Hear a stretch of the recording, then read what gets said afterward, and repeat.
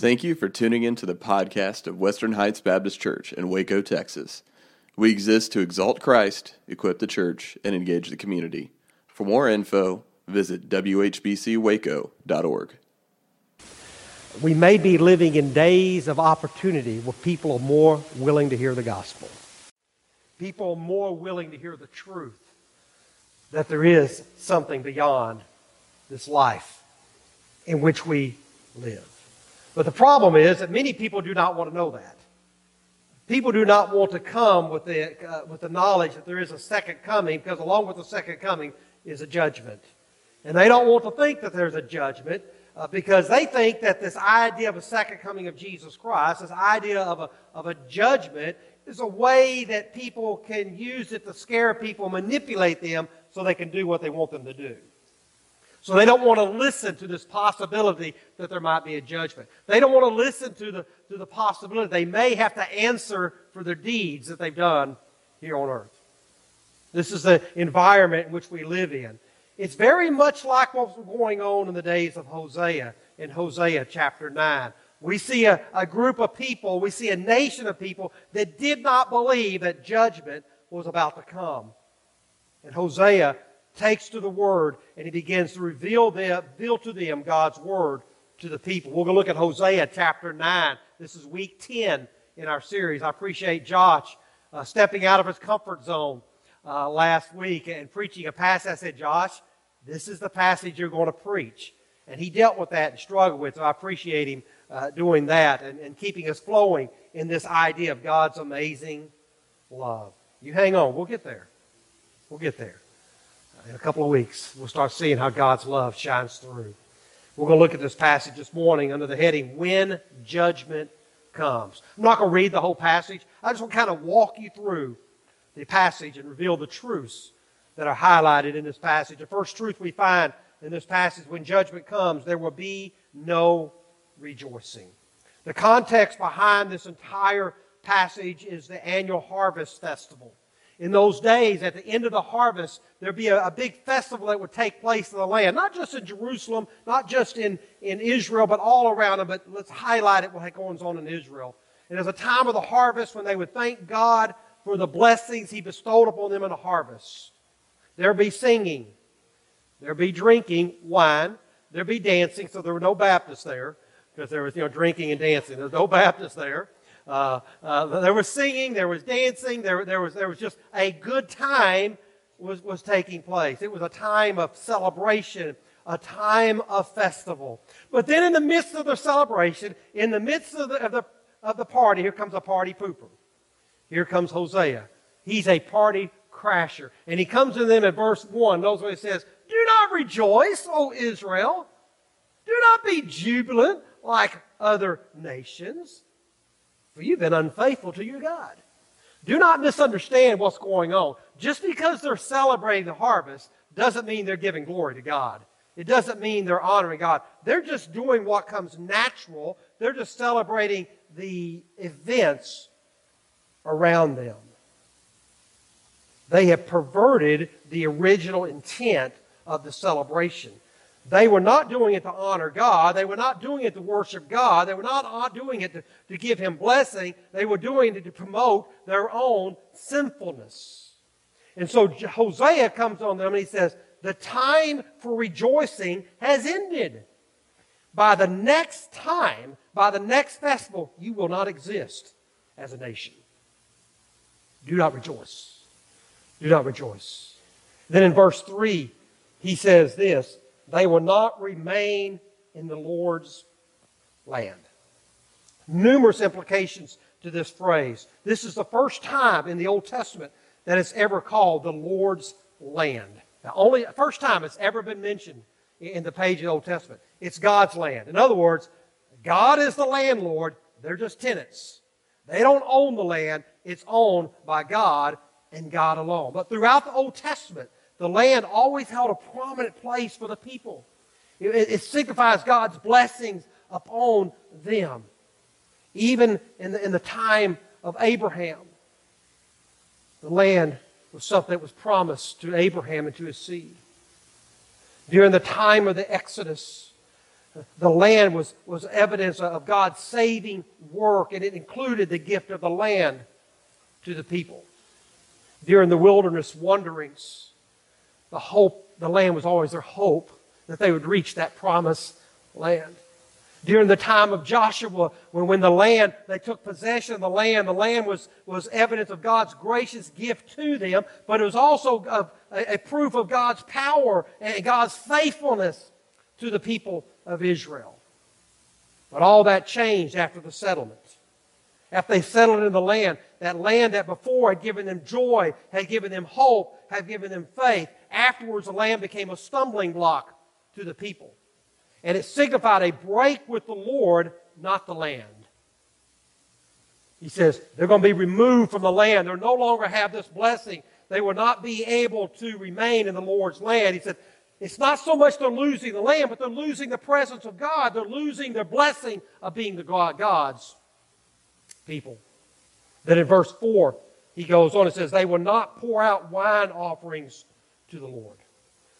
When they poured out a wine offering, it's a celebration of that new wine, and they would pour it out, and it was evidence of God's favor upon them, so they would pour it out kind of as a blessing to God. Thank you, God, for the blessings you've given us. Thank you, God, for showing favor of us. They would pour it out because it gave them joy, because their sins have been forgiven. He said they won't be able to do that anymore.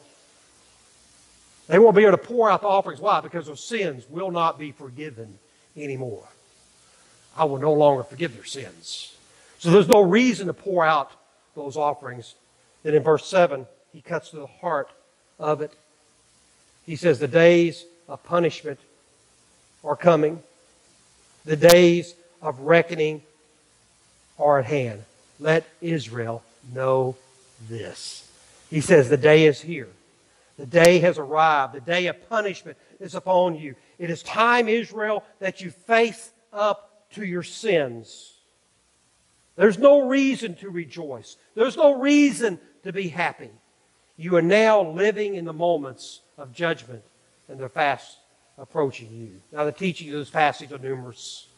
There's numerous things that we could get from these words that I've said, but the number one thing that I see in the words that I just mentioned was when judgment comes, there's no longer rejoicing. There's no longer rejoicing.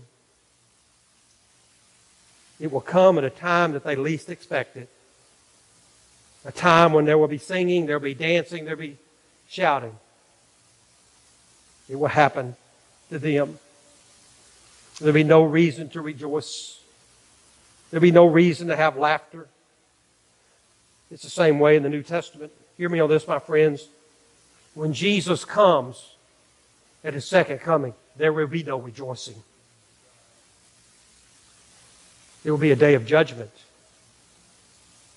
There will be no hope for those individuals that do not have a relationship with Jesus Christ, that have lived their life in rebellion to His teachings, in rebellion to the truth that the Word of God teaches. Hosea says this.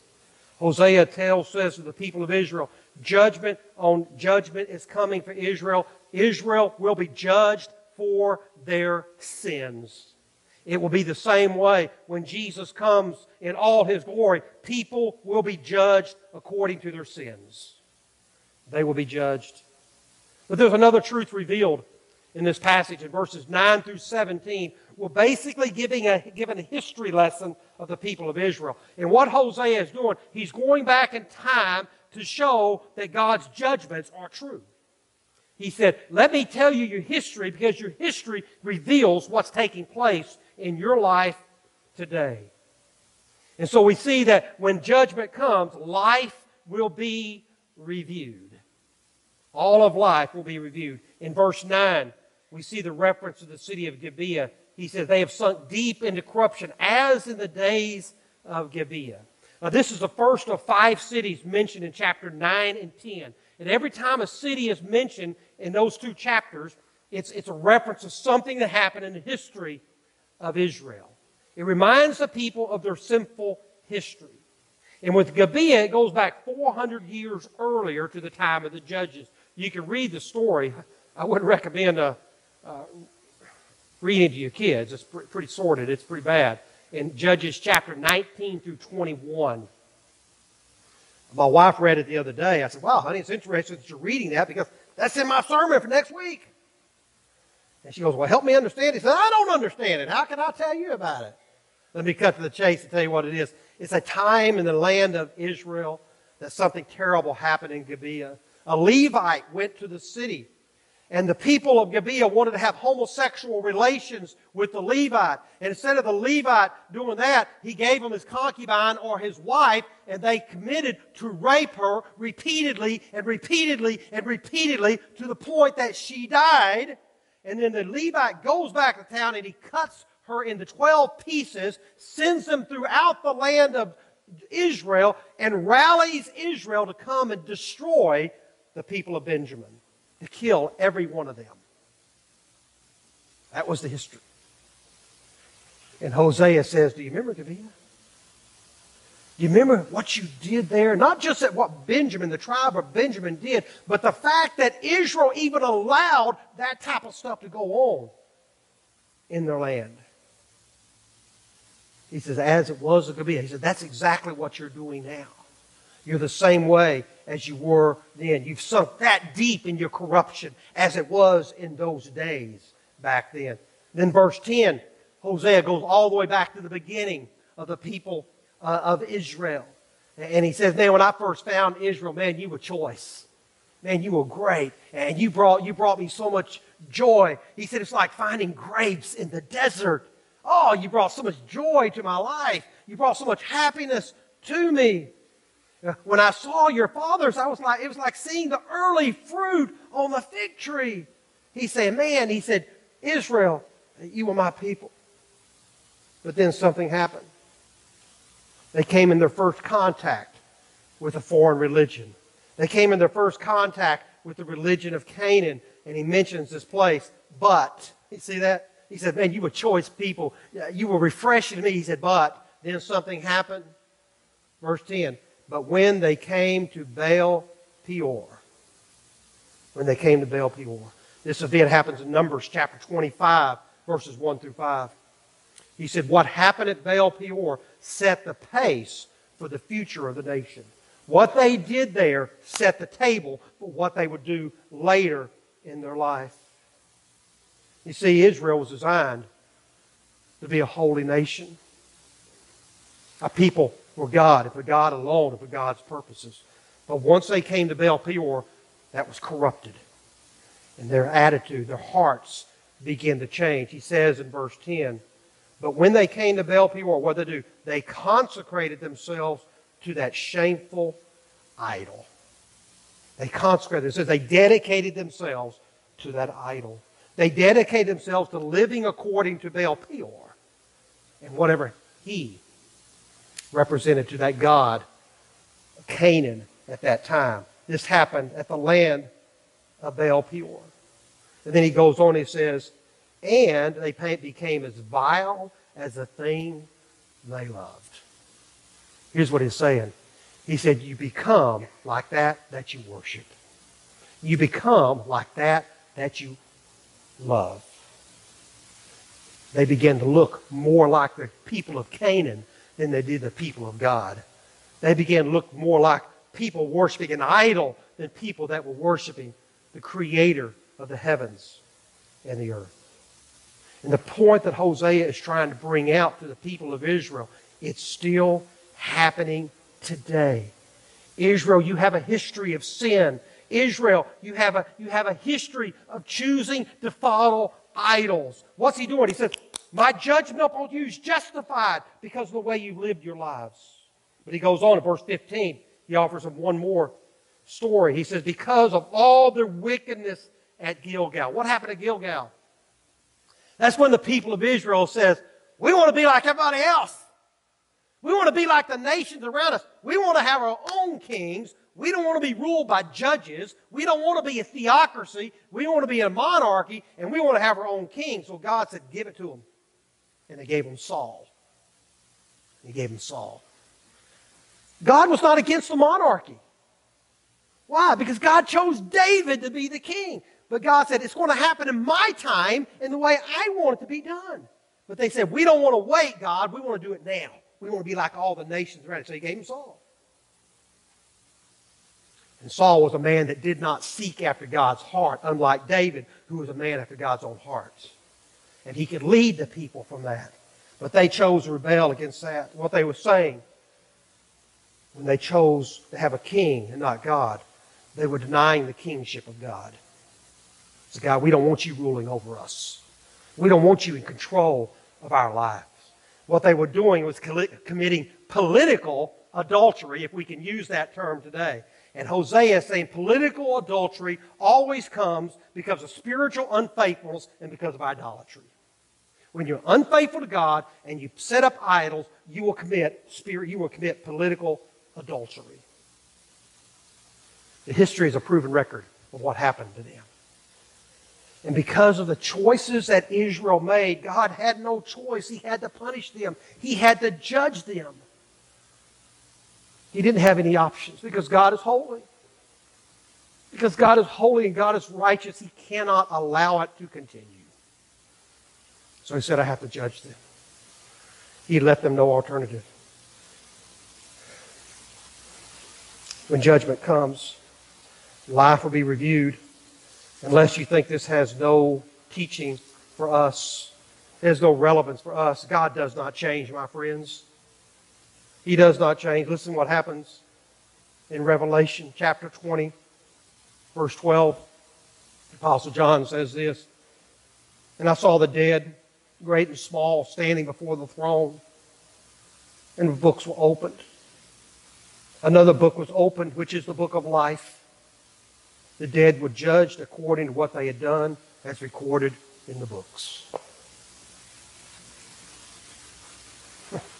God is the same. Just as He judged Israel, He's going to judge all people. They will be judged according to what they've done. They will be judged. When Jesus comes in all His glory, all of life will be reviewed.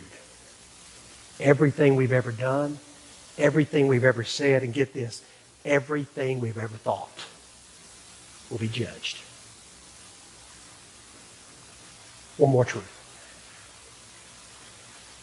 When judgment comes, it will mean separation from God. Verse 12. This is throughout the passage. Let me highlight a couple of places. Verse 12, he says, woe to them when I turn away from them. Woe to them when I turn away from them. The passage is meaning that God will remove Himself, and the ultimate punishment will be the silent, vacant emptiness all around them. They will cry out to God, but He will not be found. They will search for God, but He will not be found. Verse 15 teaches the same thing. He goes on and says, I will drive them out of my house. I will no longer love them. I will drive them out of the house. The picture being presented to us is of someone who's begging themselves. They've been driven from the house and they're begging. They're standing outside the doors, begging to get in to the place where they are, where God is. They're on their knees. They're pleading for refuge. Let me in. Let me in. Let me in. Wow, but they're driven from it. They're forced to flee. It's the same word that's used in Genesis chapter 3, verse 24, when it says, He drove the man out. Why? To guard the way to the tree of life. Why is that? Because if we allow them to live in the Garden of Eden, they will live forever in their sinful state. And He says, because I love them, I cannot allow that. I cannot allow that. He drove them out. Verse 15, he goes on and says, I will no longer love them. What that means is that God says, my love has reached the limit. He says they're rejected. They rejected His love, so I will no longer love them. I will no longer care for them. Verse 17, he says, my God will reject them. My God will reject. Hey, folks, these are not my words. It's just right out of the Scripture, man. I mean, this is just exactly what God's Word says. That word that's used for rejection is a strong word. It's a word that means to be thrown away, never to return. It's rejecting, throwing something out that's undesirable. It's the same thing as garbage, folks. When I take my garbage out, I don't go, oh, I wish I had my garbage back, and go back and bring it back and keep it in my house. I don't do that. Maybe some of you do. You can be weird like that, but I do not do that. When I throw my garbage out, I'm throwing my garbage out never to see it again. God has said there's going to come a time I'm going to reject them. I'm going to throw them away like a piece of garbage. Never to have anything to do with them again. And the fact of the matter is, the 10 northern tribes of Israel never returned to God's favor like the southern kingdom. Never. You heard of the lost 10 tribes of Israel? They never returned to God's favor. Never. Southern kingdom did, but not the northern kingdom. It almost sounds familiar. Something I was reading the other day in the New Testament, Revelation chapter 20, verse 15. That's what it says. If anyone's name was not found written in the book of life, he was thrown into the lake of fire.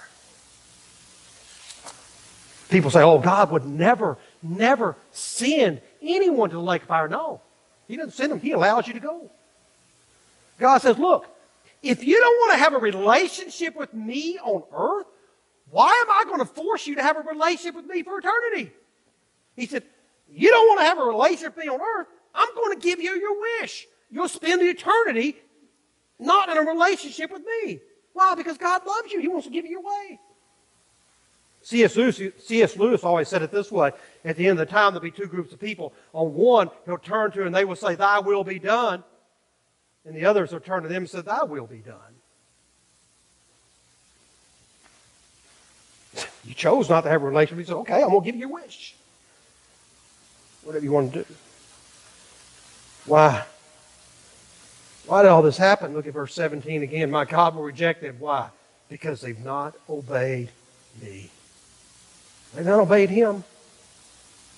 They've not done what God asked them to do. They haven't been a people after God's own heart. They haven't wanted to follow Him. They haven't wanted to live in commandment, in obedience to Him, in a relationship with Him. They never listened to Him. They never trusted God to really take care of them and provide for them and meet their needs. And God says their past has caught up with them. In the words of a modern day poet, it's time to pay the fiddler. Hosea says judgment has come. It's time to pay up. The day of judgment has come. One more truth. Verse 17 again. Notice what it says. Hosea says, my God will reject them. Did you hear it? Did you hear the truth? Hosea says, my God. Hosea says, I'm not with you. My God's going to reject you. He ain't rejecting me. Hosea, I've been faithful. I've been obedient. I've done what God's asked me to do. I have a relationship with Him, but He's going to reject you. What do we do with this? There's coming a day when Jesus Christ will come, and all those people who do not have a relationship with Jesus Christ through faith, God will reject. God will reject. You leave Him no alternative. But for those of us who have believed in Jesus Christ as Lord and Savior of our life and have accepted the good news, have accepted the gospel and has transformed our life, it's transformed our relationship with Him, said we call Him our God. We call Him our Savior. We call Him our Lord. When that day comes, we'll be separated. The sheep from the goats will separate us. And we will spend eternity with Him.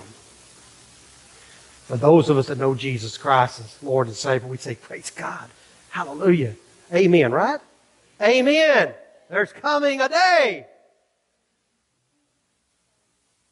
when we will put away this corrupt body that we possess, and we will be transformed into the image of Jesus Christ, and we shall be with Him forever. Great news, right? Hallelujah. Let me ask you a question. What about your neighbors? What about your friends? What about your family? What about all those people that live around us? Look back over here, over here, over here. Can you, what does it mean for us as a church that we'll sit back idly by and let them go to hell because we don't care about them? I'm okay. I'm okay. I don't care if they're okay. Here's what it brings to me. That we as a church must do everything in our power, everything in our ability, everything in our mind to do whatever it takes, however we have to do it, to reach this community with the gospel of Jesus Christ. Because there is coming a judgment. There is a second coming. And when Jesus comes, the time for repentance will be over. Over. And He will come. He will come in a twinkling of an eye. When we least expect it. The Bible says when He comes, two will be lying in bed. One will be taken, one will be left behind. Two will be working, threshing the floor. One will be taken, one will be left behind.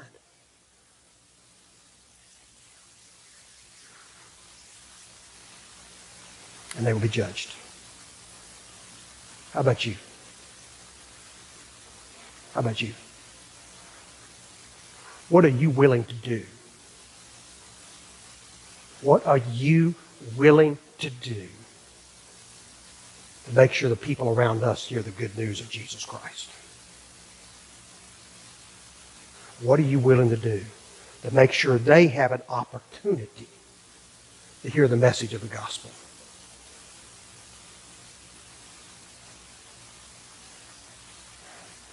Can I just submit to you? It may look different than what you're doing now. And if you're not willing to make it look different, guess what? You're probably not really interested in reaching Him. I'm not trying to be harsh. I'm just trying to speak the reality. Time is precious. Time is passing us by. And we've got to make sure that we are vigilant to make a difference in the community where God has placed us, because there is coming a time of judgment. And when judgment comes, there'll be no time for rejoicing. When judgment comes, all of life is going to be reviewed. And though we might be saved, I wonder if God will sit there and say, why didn't you do more? Why didn't you do more? And it says it said that God will wipe away every tear in our eye. What do you think those tears are there for? Two things. Tears of joy. Yeah, well, great. Also going to be tears of sadness for those that we did not reach with the good news of Jesus Christ, and they will spend a Christless eternity. Time is short. When judgment comes, it will mean separation from God. Where are you at in your life? Individually, where are you at? Do you know Jesus Christ as Lord and Savior of life? Do you know beyond a shadow of doubt that you are washed in the blood of the Lamb? Do you know beyond a shadow of doubt that you have a personal, intimate relationship with Jesus Christ that transforms your life? Or are you just religious? People of Israel were religious. They had religion down. But they didn't have a relationship. In a moment, we'll give you an opportunity to respond. We won't belabor the point. Just first note of the first verse, you come right on up. Kip's going to come up and lead us in a word, in a song. Cassie's going to come and play. Give you an opportunity to what you heard. I'm going to lead us in a time of prayer. Maybe there's somebody here today, you need to know what it's like to receive Jesus, Lord and Savior of your life. I'll be here. Josh will be here. Marcia will make her way up here. We'll be here to talk with you and share with that. We don't want you to leave here unless you know. We want you to know beyond a shadow of doubt that Jesus Christ is Lord of your life. Others of maybe say, I need a church home, I need a place we can serve, we can minister, we can be ministered to, and we can be encouraged. maybe God has brought you here because this is where He would have you to be. Whatever it is, we invite you to come. Would you stand with me as I lead us in a time of prayer? Father, we come before you this morning. Thank you for this time. Thank you for your word, Father. Thank you for the truth that is revealed in your word, Father. Lord, I know there's a judgment coming, and Father, I know every day I think about that, Father. I say, what more can I do? What more can I do? What more can I do? Father, not because I'm afraid, Father, that I'll be found guilty of not believing in you, Father, because, Lord, I just want my joy, Father, to be more people saved. Father, the only two things that are going to last forever, Father, are your word and the souls of men. That's it. Nothing else, God, will last forever. Buildings come, buildings go.